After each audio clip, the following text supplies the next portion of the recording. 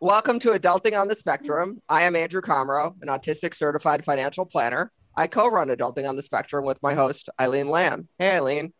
Hey Andrew, I'm Aidin Lam. I'm an autistic author and photographer from France. And in this podcast, we want to highlight real voices of autistic adults, not just inspirational stories, but people like us talking about their day-to-day life. Basically, we want to give a voice to a variety of autistic people. Today, our guest is Dolly. Dolly is a proud graduate of University of South Florida's Masters of Clinical Social Work program and is now a licensed clinical social worker in the state of Florida with a pending doctorate in clinical sexology. Dolly is passionate about helping those with sexual health and wellness issues, anxiety, eating disorders, trauma, and grief. As an individual on the spectrum herself, Dolly also specializes in intersectional and inclusive autism spectrum disorder evaluations and therapy. Dolly's affirming and empathetic approach to therapy will help you gain a sense of normalcy, help you dig deeper, and help you make the change you desire for permanent happiness in the long term. Man, that's so beautiful. Thank you. Reminded me of a drug commercial, right? Just at the end, in a good way, like a Zoloft commercial. Okay, moving on. Hi, Dolly. Thanks Hi. for joining us today. Thanks for having me today. I'm a little nervous. All good. We start our podcast, Dolly, by asking our guests how they like to identify. And what I mean by that is what pronouns do you use and what is your preference when it comes to autism identity, person with autism, autistic on the spectrum, all of that. So I use she, her pronouns, and I don't really care. I'm proud to be autistic. You can call me anything you want. Heard lots of different things this past couple of years. So I just like to be part of the community in some way and just happy to be here in general. So whatever you want to say is fine with me. So our first question, when and how did you get diagnosed? What do you think about the process, the good and the bad? Fantastic question. And this is a very complicated question, I think, for all of us, especially for me personally, because I'm also a clinician. So I feel like there's some layers to that one. But for me personally, I was in the middle of my master's degree program for clinical social work. So one would think that if you're autistic, you would be able to identify at this point that you could be on the spectrum, given that this is part of your education. That was not the case for me. In fact, in my social work program specifically, there was not a lot of education at all about autism, which is very sad. We kind of had very short kind of glossing over it from when we worked on the DSM, and that was the only mention of autism that we had. So that's very disappointing in hindsight. But one day in the middle of my program, I'm just hanging out at my house, and my best friend of 10 years comes to me and she's like, so I have something really personal I want to share with you. I've been really afraid to tell people about this. And she's 38 at the time, 38 years old at the time. And she says, I've been recently diagnosed with autism. And I was like, whoa, like, first of all, I'm halfway through my master's program. At this point, I'm pretty clinically good. I can handle myself clinically. And here's my best friend that I've known for so long. I'm like, how did I miss this? I'm like, tell me everything about it. And she's like, well, before we get into that, there's some things that I've noticed that are very similar between the two of us. And I just want to share this. And if you're open to it, I don't want to, offend you in any way. I'm like, what? And then she just started kind of word vomiting all these things that she has noticed about our friendship and about our time working together, because we worked together as coworkers at one point, and just about our life in general and my life in general. And she's like, so maybe you should look into this for yourself. And I said, there's no way, I'm not autistic. And I listed off all the things that one would come to know as quote unquote autism based off of like movies and whatever we know. And she's like, no, that's not how that works for women. I was like, what are you talking about? And she really went into it and showed me some screeners and showed me some of her diagnostic process and all of that. And I was like, whoa, I felt like this really weird, like tunnel vision. And I was like, how can this even be my life? I'm in my late 20s. Like, this is not even how can I have missed this for all these years? And she's like, the system's stacked against us. And so because of her, I started exploring this part of myself and was, pretty sure, but still kind of having this like imposter syndrome about it. And then I had to go all the way to North Carolina to see a specialist for adult women on the autism spectrum, and did a grueling weekend. A lot of pre-work ahead of time, a lot of interviewing. I had to bring my wife, and then I also brought my best friend just to have, multiple environments represented during the evaluation. And after the evaluation, she's like, yep, you're autistic. And I was just couldn't believe it. Even today in my 30s, I still sometimes can't believe it. I still get this like imposter syndrome because there's just not enough out there that's accepting of all different types of people on the spectrum. I am quote unquote high functioning. And anytime I tell people, a lot of the times I get oh, you must be high functioning, or, oh, you just be a little bit autistic. And just drives me crazy, because the more I learn about autism, the more I learn about myself. I'm just like, oh, like it doesn't work this way. And it just makes me feel like I have to mask more and more, but I'm slowly trying to break down those barriers and become more comfortable with myself and my diagnosis. And now in my 30s, now being an actual licensed clinical social worker, I want to give back to my community, because the process to get diagnosed for me, and I'm a privileged white woman, I was able to do that, but that's not accessible to a lot of people. And so I just wanted to be able to work within my community to spread the word and to be accessible to parts of the community that may not have the opportunity to find an actual diagnosis. They may be able to self-diagnose, but there's a lot of stigma regarding that. And I know that having my diagnosis, even with my imposter syndrome, I'm still able to look back on that and say, okay, I may not be believing it right now, but there is that piece of paper and there are these screeners, and I did score pretty high, so I must be autistic, and it's okay. I can be autistic. And so that's how I got to where I am right now. That's amazing that you were able to get a professional diagnosis. I know it's not easy for everyone, especially when we're adults and women. For instance, I went through the same process you did, very similar. What advice would you give someone who's looking to, into getting a diagnosis, or if they're wondering about themselves, if maybe they're on the spectrum? What advice would you give them? I tell my clients this, I tell anyone I come in contact with this, and that's a fantastic question. It's don't give up. At the end of the day, you know yourself best. There are a shocking number of terrible clinicians out there. And I'm sorry, community, but a lot of you are really, really bad at what you do. Every day, I get a ton of clients who are just like, oh, I had this experience or that experience. And it's very sad and it's very tragic. And at the end of the day, if you've done your research and you identify with these things and it means something to you to have this label, and you find empowerment with it, run with it. Like, don't give up. If you have a clinician that's not hearing you, or maybe may not be as educated in certain areas because of your gender or because of your age or a number of other factors, there'll be a clinician out there who will do it for you. Not that they'll just give you a diagnosis, but there will be an educated clinician out there who will provide an evaluation that is accurate and precise and will meet you where you're at and actually pay attention to you and listen to you and give you what you need. So my advice will be, don't give up. You know who you are at the end of the day. Nobody can tell you what your experiences are and how you've grown up in life. Now, question, at what point though, for some, because, it kind of goes both ways, right? Mm-hmm. Because then you also hear, other people who are not really autistic be like, oh, well, I may be a little bit on the spectrum myself, right? Yeah. Or, use it as, oh, I have some of these traits. Well, you're human, so you share some human traits, right? Yeah. But at what point, if somebody goes for a diagnosis and they get, a different one or multiple, what are your thoughts on when is to know when you've got the right clinician and the right diagnosis? Mm-hmm. And what are your thoughts on self-diagnosing and sharing that? Yeah, very good questions.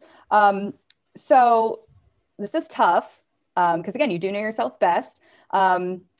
I can only speak from my perspective as me as a clinician, how I evaluate and all of that, but I'm very upfront from the very beginning. This is the criteria. You can't just be a little bit autistic, right? You can't be a little bit of something in one area. You have to meet criteria across all environments, across your entire lifespan. And so a good clinician will take your screeners and use it as a jumping off point, because we're human, right? I'm sure we've all done it before where we've read something like a horoscope, right? And you're like, oh, that sounds like that could be me, right? And so with a screener, that really is just your specific perspective that we take and run with, right? We use it as part of our questioning period, right? So you may read something and think, oh, that's definitely me. But then when I ask you questions about, okay, that's you, what about at this time? What about here? What about now? And then we start breaking down some of those, questionable periods to really find the accuracy of your experience.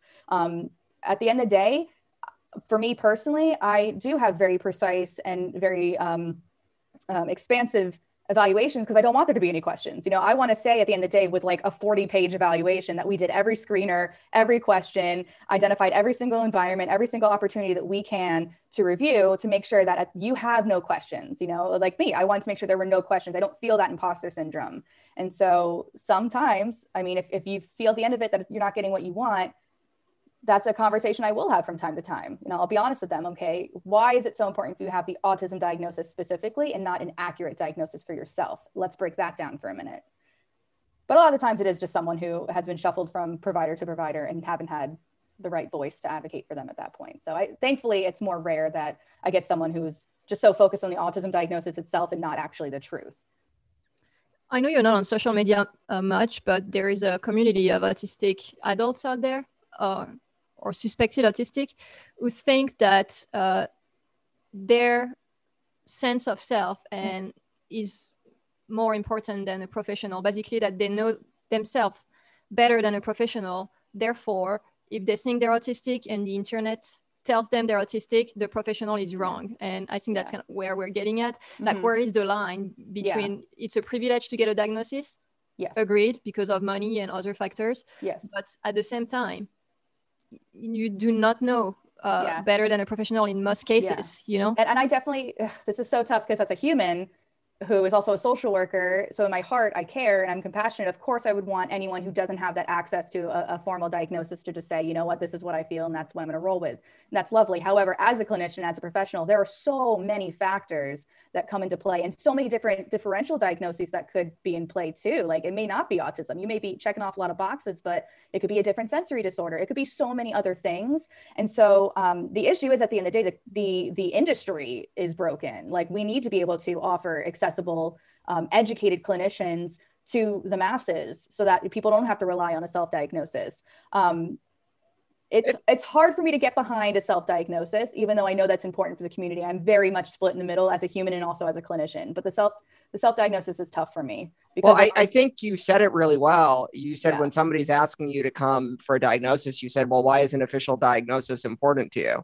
Right. And I think the answer to that is pretty, important. There's one thing to like diagnose it for yourself and not tell anyone else. And just to feel empowerment within yourself. And that's great. Let's work on therapy. Let's get you all the skills you need to communicate, to, feel better in social situations, what have you. But, a lot of it's like test accommodations or to have conversations with family or like just to feel legitimate in some way. So, wait. I thought getting diagnosed as autistic later in life was so you could yell at parents on the internet. Are you telling me that's not the reason we seek out a diagnosis? Oh, man. Me personally, I had enough to go on to feel okay with a self-diagnosis. I'm a clinician. I did all the research. I did screen. It's great. I could be okay with that and then not tell anyone. But it got to a point where I've been masking my whole life. I'm still masking now. I'm masking now in this interview. I'm really struggling at this point in life to learn how to turn that off. And that's something I'm personally working on with my own therapist, is how to turn off the masking and be comfortable with being myself around people. And I feel like that started with my official diagnosis. I felt like a liar until that day in North Carolina when I was given that piece of paper and said, no, this is true. And I was like, wow, I can't, like, this piece of paper allows me to go to my mother, my family, and say, hey, I'm not making this up. I'm not just being dramatic. I know that I've been making it so far and you think that I'm wonderful and amazing and can hold my own, but actually I am struggling on the inside and I finally have words to describe how and why that's happening. And that's what a self-diagnosis is missing. Yeah. Good. I mean, not that there is a good or I'm so very firmly split on it. It's so tough because I'm very firmly in the middle about that. One thing that I really like, and you transitioned it perfectly, was how you changed your business in a way that it was already headed because of your diagnosis to also help other people. And I say that because I was a financial planner before I was diagnosed, and I changed my business to really focus on an underserved population, right? That I felt like just like a calling to, lack of a really better term. And I, wanting to help people who, like, literally what you said, couldn't afford it, needed it, my business is called Play Across Spectrum. There's no chance I would have started that if I wasn't. And one of the hardest things with starting it was also telling my own story, right? That was a part of why people may want to work with me. So just how did your business or your career change, like before and after diagnosis? And is it mostly the same? Because you cover a fair amount of areas, right? And your PhD is not in autism, right? Yeah. It's still in something else. Technology, if you want to just talk about like the direction you're headed and how that's changed. So I did not know that I'd be starting my own private practice. So, and this all became clear because I'm autistic. And now that I know I'm autistic, I'm like, duh, that makes a lot of sense. But I went through school for a very long time. And this is like a running joke in my circle. So I graduated with like 430 credits, one bachelor's degree, but like enough to where if I'd gone for like one more semester, I'd have like 4 or 5 because I just kept changing my major over and over again. I truly had no idea where I'd end up in life because I just genuinely loved everything and could see myself doing everything. But then the passion would fizzle out and I'd move on to the next thing, like so autistic, right? And then I just kind of happened in this field because I was in a law program. I was in a pre-law, like a legal studies bachelor's program. And the provost called me and is like, listen, you've been here for too long. This is the degree that you're going to get now. I was like, well, I guess this is my life now. So I got my bachelor's and I was like, well, I need to go to law school, right? That's the next thing. And I was planning on going to law school and some things happened. I was adopted and I had a Department of Children and Families fee waiver and it wouldn't cover law school at the time, like graduate school. So I was like, what can I do that's cheaper? I want to work in policy and law, right? And so I went to get a master's in social work. I'm like, I had a social worker when I was little. I can do this. And then I ended up in this program. I'm like, oh, this is therapy. I literally had no idea. Ended up being really good at it, ended up really loving it. And I was like, well, I can work in policy when I get out. This is, I can still do the same thing. And then I fell into therapy, like micro one-on-one work. And I was like, wow, I'm actually really good at this. I could read people really well. And now that I have my autism diagnosis, I'm like, oh, I understand that that's something I had to learn very early. Like I read people very quickly and adjust myself very quickly to meet their needs. And that actually ended up being like this amazing superpower I have. And I'm so good at therapy because of it. And I'm so thankful for that. And so when I recently left a previous job that's more macro, is more of like an administrative type social work job. And I got into doing psychotherapy this past year more frequently, like full-time therapy instead of part-time. And then I was like, you know what, being my autistic self, I'm like, what's the next thing? I'm already bored. Like, what can I do now? And I was like, start my own business. So I was like, here's my practice. And I just immediately knew that I would have these two very different sides to the practice. So it's called Share of Florida. So sexual health and recovery empowerment of Florida. And so sexual health is just all things under that umbrella, you know, LGBT issues, couples, families, all of that. And then recovery empowerment. And what I pictured when I wrote in recovery empowerment was really just meeting anyone where they're at in terms of their recovery in general. And I felt like that included recovering from masking and recovering from this neurotypical world that we've been walking through silently, not even realizing it. And that included, you know, grief and loss and anxiety and depression and OCD and eating disorders. And because it's all inclusive, like a lot of times when you're autistic, you're not just autistic, there's a lot more that goes along with it. And so I felt like this is just a natural way that I move forward with that. And I work with other wonderful community providers and we work on the evaluation together. And we make sure that, again, that it's across interdisciplinary fields and that everything's being met and that you get one hell of an evaluation afterwards, because I just want people to have the most precise answer for them, because that's what I needed at the time. A really precise answer that was really logical and that left out no questions. And that's what I try to provide. And that's just a very natural course, a natural way that I ended up here. What do you think is the most helpful thing during an autism evaluation? When I did mine, there were so many layers to it. There were like interview with the family. There were like questionnaire that I would fill out, and then like my husband would fill out about me, so we could compare our answers. Yeah. Then there were, of course, the observation. Then there were like the cognitive test. I mean, there's so many tests. What do you think is the most useful out of those? And do you think any of those could be like maybe put away? I also did I can't pronounce it, the ink test, the Rorschach. Is that what you said? Really? Rorschach. Do that? Yeah. She said like there's no evidence for it, but she was very curious just for her own. And she noticed that I didn't see a lot of people in the ink. I would see like dogs and animals instead of people interacting, which, the little research there was about it, but yeah, she didn't use that as but she was curious. Anyway, all of that to say, what do you think is the most important part of the evaluation? The most important? That's really tough to answer. I really do believe in every component of the evaluation because it's all so important. Because if you take away any bit of that, you're really missing just an important chunk of information or important viewpoint. So for example, if I'm just getting a self-report, I'm just getting your perspective, which could be, like I mentioned earlier, if you are reading something, sometimes we read into things a little bit too much, or we try to justify a little bit. That's a very natural human thing to do. And so sometimes we might score really, really high, or even really, really low if we're not paying attention to a lot of our symptoms, right? So having other people who can complete those same things and then comparing, so imperative. The observation, so important, because what you're telling me, I could be seeing something totally different in real life. Getting friends and family members, also super important. Like, for example, if it's two parents, it's really interesting for me to see how two separate parents respond on those questionnaires, because I can see who's like more absent than the other. Like, that's really an interesting dynamic to kind of play into. I truly believe in the evaluative process that we have right now. I can't think of, just based off of like how I complete the evaluations, I can't think of anything that I would do differently. So for me personally, I try to do the first meeting in home if possible, assuming they're not on like the other side of the state. And I don't know if a lot of clinicians do that, but before I meet anyone, I try not to talk to them on the phone for very long. I try to have a very fresh first view of them in their environment.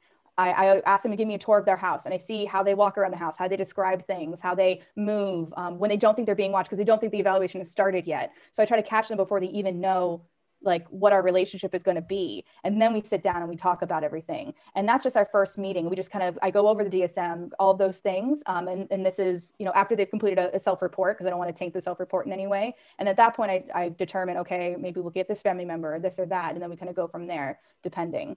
And then there's also, do they need to go to a neurologist for a brain scan, or is there other like community providers who will just strengthen the test even more or strengthen the evaluation even more? And then we kind of go from there. And it also depends on what are their final like hopes for the evaluation. Are they trying to get test accommodations? Are they trying to just have this for themselves? It is, what is the purpose of it too? And that kind of determines how the flow of the evaluation will go as well. I really like watching them before the actual evaluation thing. Surprised. The person who diagnosed me, I did a therapeutic assessment. So at the end, I don't know if you've heard of them. They were created by Stephen Finn. You can Google it. It's very interesting. But at the end of the assessment, the psychologist writes you a letter, like to you, like it's personal. And anyway, in the letter, she was telling me, I noticed the first signs before we even started the evaluation, because I was watching you in the waiting room and you were just like rocking back and forth while waiting for me to, escort you from the waiting room to and I think that is like such a smart thing to do. You observe people like in their environment when they don't know they're being watched, because that's when they're like the natural, I guess, and because once you're in a room, I feel like you're almost like more likely to like mask and, like put on a show or so. Yeah. And I've actually caught it where it's the flip of that. And this is why I really like doing that, because they'll just be on their own, just appearing quote unquote normal, whatever that is. And then when they get in the room and they think the evaluation started, that's when you'll see certain behaviors. And that, for me, I can tell at that point, is it someone just seeking a title, or is it someone who is legitimately on the spectrum? And so I kind of keep that in mind too. Is this like, and then I use that to compare with the assessments, like, is there huge gaps in the assessments, like in certain areas, or, is the self-report, is it accurate? That's great. And also like a flip side too, is it's really funny. So when I was first diagnosed, I didn't believe it for a little while, or a while, because like, how is it so obvious? And I had a lot of stereotypical signs, right? With -1, I have aphantasia, so the opposite of seeing in pictures. So that was confusing. But then the other part was, I don't have a routine, do I? Or I'm not anxious, because I've never known what not having anxiety is like. I've always, like I was talking to somebody I'm actually hiring, and I'm like so convinced they're ADHD, and they're like, but I think everyone else is lying if they say they don't answer questions this way, right? Because it's just like who they are. Like I said, I don't have a routine, or I'm not anxious, or, that's just all I've ever known. So to me, it's different. Like, that's why having an assessment from someone else is important, because like I have such a strict routine. It's insane. Yeah. But I didn't think I did. I didn't think I had one at all. Well, nobody's ever pointed it out to you, right? Yeah. Yeah. I think it's so interesting, because when I was 16, so in my teen years, I had some very tumultuous times, and I went to seek some help, and they said that I had OCD. And I really believe that, because it was very apparent that would be, as a clinician, I'd be like, okay, that makes sense. It's a pretty obvious diagnosis for the time. But now in hindsight, I'm like, oh my God, that's not OCD. All of that is autism. And had that person been educated on how teen girls would present with autism, I could have had my diagnosis at 16 and probably would have had so much help and had a completely different, young 20s life completely. So it's just interesting. There's so many things that I had done in my childhood that even now I'll get a flash of a memory and be like, what? Oh my God, it's like so obvious. Like, how did I not put that together? Which one comes to mind when you say that? Or when you just thought about that? I can't even get, I don't even know where to start. It's okay. It's like, so first of all, I have this thing, I didn't even realize I was doing this, but so a very specific story. And I literally, sometimes when I can't fall asleep, I still remember this. You guys have those moments where you're like, oh, why'd that happen? So like, yes. I've always felt like a step behind. Like, I just always like, like always a step behind everyone. And I remember I was up in New York and I was visiting with my grandmother and my uncle, and my uncle, my grandfather unfortunately passed away, and my uncle was had moved in with my grandmother to help her. And we were upstairs, and he likes to tease really hard. Like, he's a hard teaser. It's a very like middle-aged Italian man thing to do. You know, I don't know if you guys know that culture at all, but so he'd be teasing me all the time and like really borderline could be mean, but like, it's funny, it's fine, haha. And then I had like taken it a step too far. Like, I was trying to like keep up and like respond to it. And I had said something that I was like, oh, this will be funny, like, haha, but he didn't laugh. And it was super, like, I still think about it. It was really mean. And I didn't mean it. It's not like I had there was nothing behind it. I was just trying to keep up with that situation. And it was just like moments like that my entire life, like being a step behind, just trying to keep up with the conversation or the jokes or the thing, just trying to like fit in. And it's moments like that really stick out that I just can't take back. And I've never had a conversation with him about my autism. I don't even know if he knows I'm autistic, actually. But I'd love to be able to use that story as an example. But a part of me is fearful to bring that up because I feel like a guy like him would be like, oh, you're totally fine. You're not autistic, And so it's just those moments stick out so bright in my mind, and it's just painful. It makes me cringe before falling asleep. It's like, why the fuck did I say that? Oh, sorry. Can I say that? Yeah, this is called the adulting on the spectrum. Say fuck all you want. Okay. I'm also a Taylor. Yeah, there you go. Eileen, you have to curse too, so it's all three of us. Can I do it in French? Sure, go for it. Please do. Putain. It sounds so much nicer. Okay, this part's being cut out. We might have to redo this twice because Eileen might kill me. But so Eileen, English not being her first language, she thought a sexologist meant like you give sex tips. I think kind of like a mixologist. And I'm about it. Please keep this in. Yes. So she did not understand what you're going to school for. And honestly, other than I know it's not sex tips, I also don't really know what your PhD involves. So, and again, your practice covers a lot more than autism. And I actually think that we have had more individuals come on our podcast so far. And it's obviously not a statistical sample, but let's say we've had 10 so far.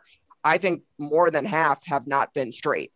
And they've all been autistic. Yeah. So there's definitely an overlap there. Oh my gosh. I have so much to say about this. Thank you so much for bringing it up. So first of all, to address your main concerns, sometimes it does involve tips, but not like what you think. Most of the time it's education, communication skills.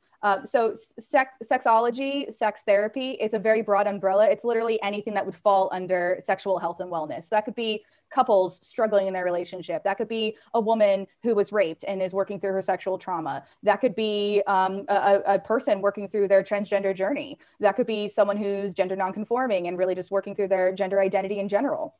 It could be people on the LGBTQ plus spectrum. Like, it's literally anything under the sexual health and wellness umbrella, which I know is really broad, but that's why it's Cher of Florida. It's everything under there. And so, yeah, sometimes there's tips involved, like, hey, read this book, see if you can take anything out of it. But at the end of the day, a lot of those clients end up being a lot of older people who tragically were not educated growing up. And really think about that. I think millennials and younger were very privileged to have the access of the internet. Unfortunately, porn is more prevalent, but we have the access of the internet to be able to learn about our bodies and learn more than what's just presented in school, whether that be an abstinence only school or even just that really awful sex ed you get where you're like, women have periods and boys have penises. That's it. Work with that.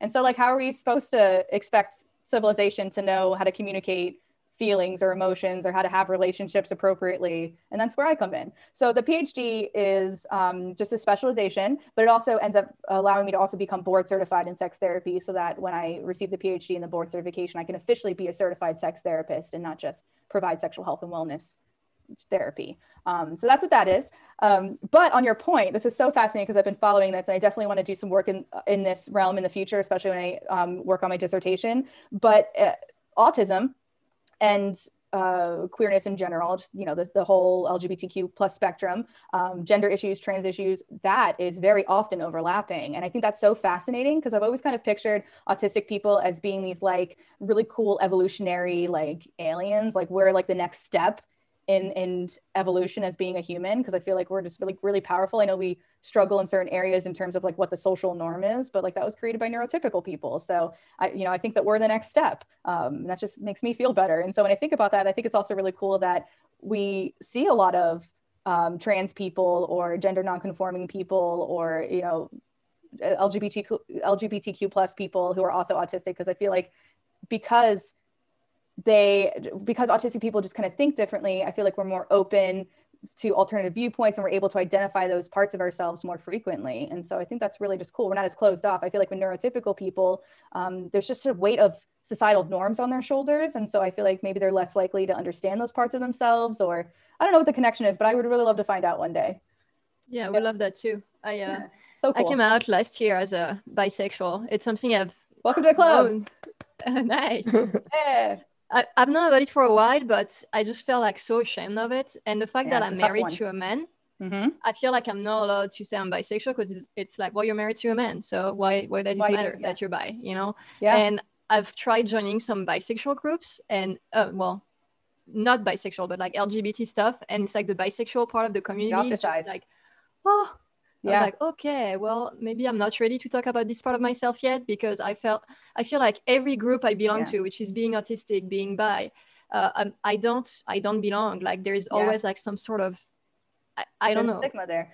Yeah, I was married to a man previously, and I'm very open with that. I am very proudly bisexual. I refuse to say anything otherwise, because it is important for that representation, for that exact reason that you just said, Eileen. I had been with him for 6 years, and so most of my friends like kind of only knew me like I had gotten married a little too young, let's be honest. And so most of my friends only knew me during that period, and so they didn't even realize that I was bisexual. And my friends and even my family, because I'd been out since I was 14, even my family, I feel like they just kind of like forgot about it. Like, oh, whew, we worked that one out. She married a man. It's totally fine. We're gonna be okay. Like I feel like that's what happened. And so when I got divorced, I started dating, and I was dating men and women because I'm bisexual, and I'm just, you know, I follow where my attraction goes. And when I started dating my current wife publicly, I had the worst time. And that's when I really knew, because at this point I was older. You know, when you're a teen and you say you're bisexual, everyone just kind of rolls their eyes, like whatever. But now that I was in my later 20s, and now I'm dating this woman publicly, everyone's like, oh, you turned lesbian, you're gay now. And I'm like, that's not how that works. I've always been bisexual. You people especially have known this. I didn't just like wake up and decide to be gay. Like, that's not how that works. And so, yeah, Eileen, it's rough out there. It's because the majority of the gay community thinks you're dirty. The lesbian community thinks you're dirty, and the majority of the straight community just thinks that you're, you know, attention seeking, greedy. I hear that all the time. You're just greedy, or that they think you're like promiscuous, so you'll just fuck anything that walks. Like that's just not how that works. Like, granted, some people are polyamorous, and I do therapize some of those people who may need it, but and that's totally fine and lovely, but not every bisexual person is going to be polyamorous. That's not how that works. And to clarify, not every polyamorous person needs therapy. No, thank you. Just because they are poly. I don't think you meant thank you that. For the clarification. Yes, thank you. Of course, very open to anything. Of course, yes. In fact, I think I'm going to go as far as saying I think polyamorous relationships are sometimes the best relationships, because at the end of the day, polyamorous people, all it is communication and love. Like, it's not that you're unable to commit, it's that you're committing to everyone that you find in your heart to be with at that time. So I think that's lovely. We had an advocate, Jillian, whose podcast isn't out yet, who was poly and an autistic advocate, and she really talked about it. Awesome. A lot. And it was really it was enlightening, because it's not what like you might think, right? Yeah. Not knowing anything and being like just, you know, a white guy me, right? It was even it was open. It was very enlightening. So yeah, I have a very dear friend of mine who's very proud and open polyamorous person, and I just live so vicariously through her. I'm like, get it, girl. So happy for you. tad bit jealous. So we're friends on Facebook, Dolly, even though we've never spoken before. And you shared a meme that was something along the lines of, you like instantly can know like where an actor or actress was from in like a TV show. And like, I'm like, oh my God, there's somebody else like this because a meme was made about it and shared. Like me and my wife, like we do the same thing. So can you talk about that? And does it go as far as voice or just looks? Are you ready for this? Buckle yes, up. Please. This is the most useless superpower I have. I really wish I got the math gene like you, Andrew. Oh man, this is so funny. And it does go to voices, and I'll explain how in a second. So, and this only extends to movies I have seen. So this would be whatever, I mean, I do watch a ton of movies, but this is only limited to actors that I have personally seen in movies. But I'm telling you, it does not matter how much makeup they have on, what type of disguise they have, how young or old they are. Within seconds, I'd be like, oh, that's that guy from that thing. And they're like, no, it's not. I'm like, no, I promise you, that's that guy from that one thing. And they're like, mm-mm. And I'm like, IMDb. It's an ongoing competition in my household. IMDb that. And I'm right every single time. And it went as far as just recently, we were watching Friends. I had never seen Friends that I remembered growing up. I don't think I had. And Kate, I know I had I watched some weird stuff growing up, but I'd never seen Friends growing up. And so I was watching Friends and my wife was rewatching it. We watched them all back to back. And there's this one scene where Phoebe's in the coffee shop playing her guitar and this blonde woman comes in and she starts playing with her. And I'm like, that's Tommy Pickles from Rugrats. And Katie's like, what? And I'm like, that's Tommy Pickles from Rugrats. IMDb it. And I shit you not. This blonde middle-aged woman who did not have the voice of Tommy Pickles from Rugrats was in fact Tommy Pickles from Rugrats from when I was like in kindergarten or whatever. And I'd watch Rugrats in kindergarten and I was right. It's so funny. And I love it. I live for that. Like I've never been wrong. So actually like literally within a half hour, like prior to this podcast, I was talking about Comedy Central roasts and we were talking about like people in them. And I'm like, oh yeah. And I'm talking to my wife. I'm like, oh yeah. And that really skinny chick comedian, Whitney Cummings. But we're like, how did we like both? How did she know? I just said that really skinny chick. Yeah. Like, so, I mean, Whitney Cummings is really skinny. Yeah. But I was talking to my partner the other day, and I was like, like Dave Buscemi, and she's like, do you mean Pete Davidson? Because I said Dave Buscemi, and she knew that Dave Buscemi, who has the weird eyes, and Pete Davidson were the same person, but I meant Pete Davidson, even though I said Dave Buscemi. Like, that's got to be a marriage thing, right? Yeah, no, exactly. No, 100%. No, it was just like, or not even, or just knowing, like, I don't know if your partner has at least a similar skill. I think, so my wife is definitely better than me with it, but the difference is we both watch different TV shows. We have an ongoing joke though, that like the one show that we really haven't seen, that I haven't seen of hers, is Desperate Housewives. So if you can't remember where somebody's from, but I don't know either, we're like Desperate Housewives. Yeah. So combine forces. Yes, exactly. Yeah. Usually between one of us, like we can like get it, or like watching like the Death Note movie, I'm like William Dafoe, or just like, I don't even, but I can't tell you beforehand, just like, we can't be the only ones. There was a meme There's about gotta be a whole it. communicate. Yeah, yes, whole community there behind needs this. to be a Facebook group or something. Yeah. So thank you, Eileen, for bearing with us on that one. So okay. No, that's great. That's a great skill. I have the opposite. Your sarcasm is overflowing. It's not sarcasm. It's a great skill. Often I see like, I'm like, I know this person, and then it drives me crazy because I can't remember from where I know the person. I have the opposite issue. So I have to go like to IMDb, look at the person, and then make sure that I'm like, oh yeah, it's from there. So it's great. Whoever invented IMDb, like chef's kiss. I think Jeff Bezos owns them now because Amazon owns IMDb. So really? Yeah.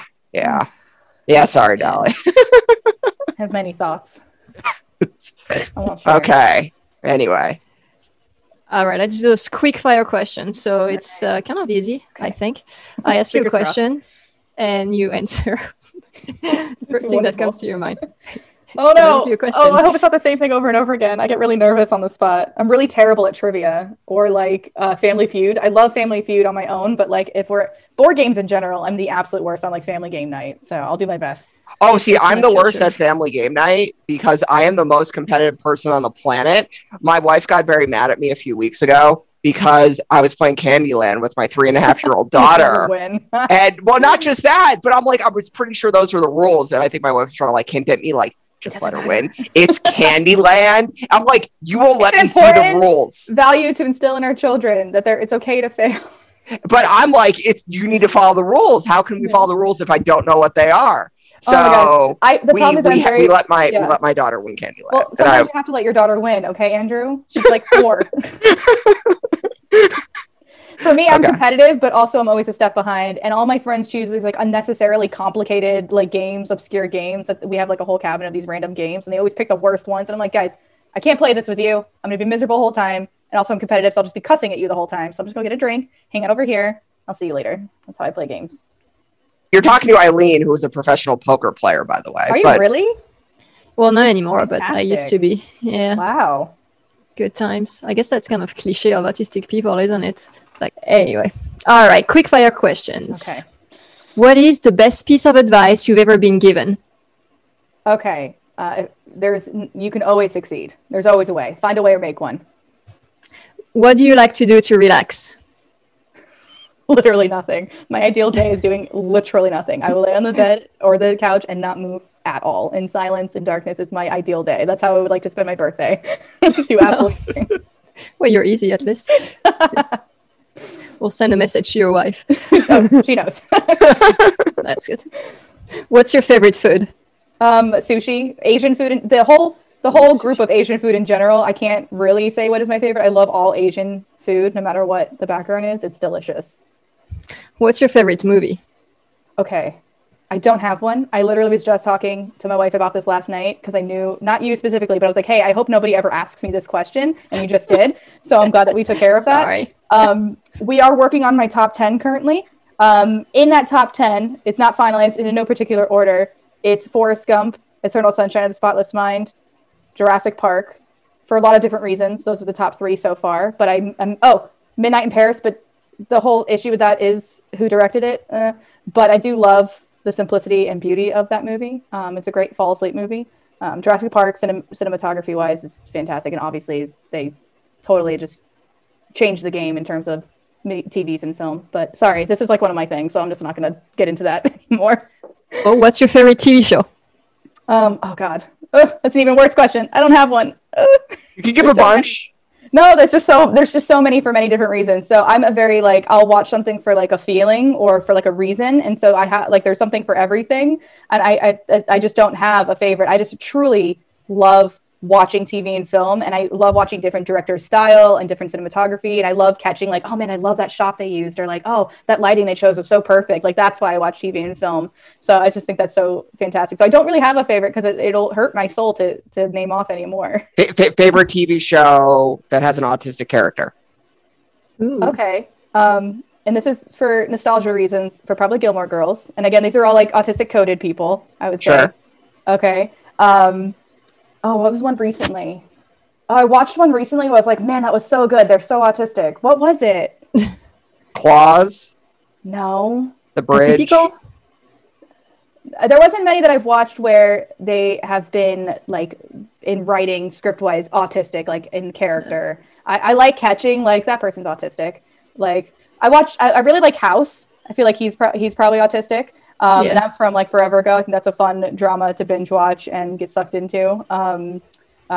Grey's Anatomy. I love Christina Yang. She's probably my autistic hero. I watched all 17 years of that during quarantine. That was perfect quarantine. I have something to admit. I have seen every single episode as well, and sadly, it started before quarantine. Oh, I have an excuse then. Yeah, can you imagine watching, at the time, it was 16 years, my poor wife. So another issue that I have when it comes, I'm very specific with my film and movies. If I start something, I got to finish it, and it's all consuming. So I walked downstairs probably a week into quarantine last year, and Katie had just put on, sorry, I keep saying her name. My wife had put on, she was probably a couple episodes into the first season, just as background TV as she was working. And I just kind of sat down, oh, what is this? And then poor thing, 16 seasons worth. And I'm like, this one was on you. You put it on. You should know that I would walk out eventually. This is your fault. And you just have your new practice in Florida, and you're diagnosing other people. So if other people are being like, oh man, I identify with the lady from Bob's Burgers, or I might be autistic, or just whoever, if somebody wants to contact you, reach you, where can they find you, and how can they contact you? Shareofflorida.com. Florida spelt out. I didn't think about it when I made the domain. So it's not FL, it's Florida. That's my dog, by the way, if you can hear her. Sorry. No, she waited for the end of the podcast. Smart girl. Good. Yeah. So thank you so much. Really appreciate you coming on. You were great. Thank you all so much for having me. I've really appreciated being here and getting to know all of you and having this conversation. I don't get to speak to a lot of autistic people often. And you kind of mentioned this in the beginning, Andrew, how I'm not really on social media. And it's just, I feel like really overwhelmed in those chats, those groups. I feel like there's a lot of things. And as a clinician, it's hard to see a lot of it. And as an autistic person, it's also hard to see some of those other things. So I just feel like this has been a really great safe space to be able to like finally connect and talk about things with people. So I really appreciate it. Anytime. Do it anytime with you guys. Thank you so much. Thank you.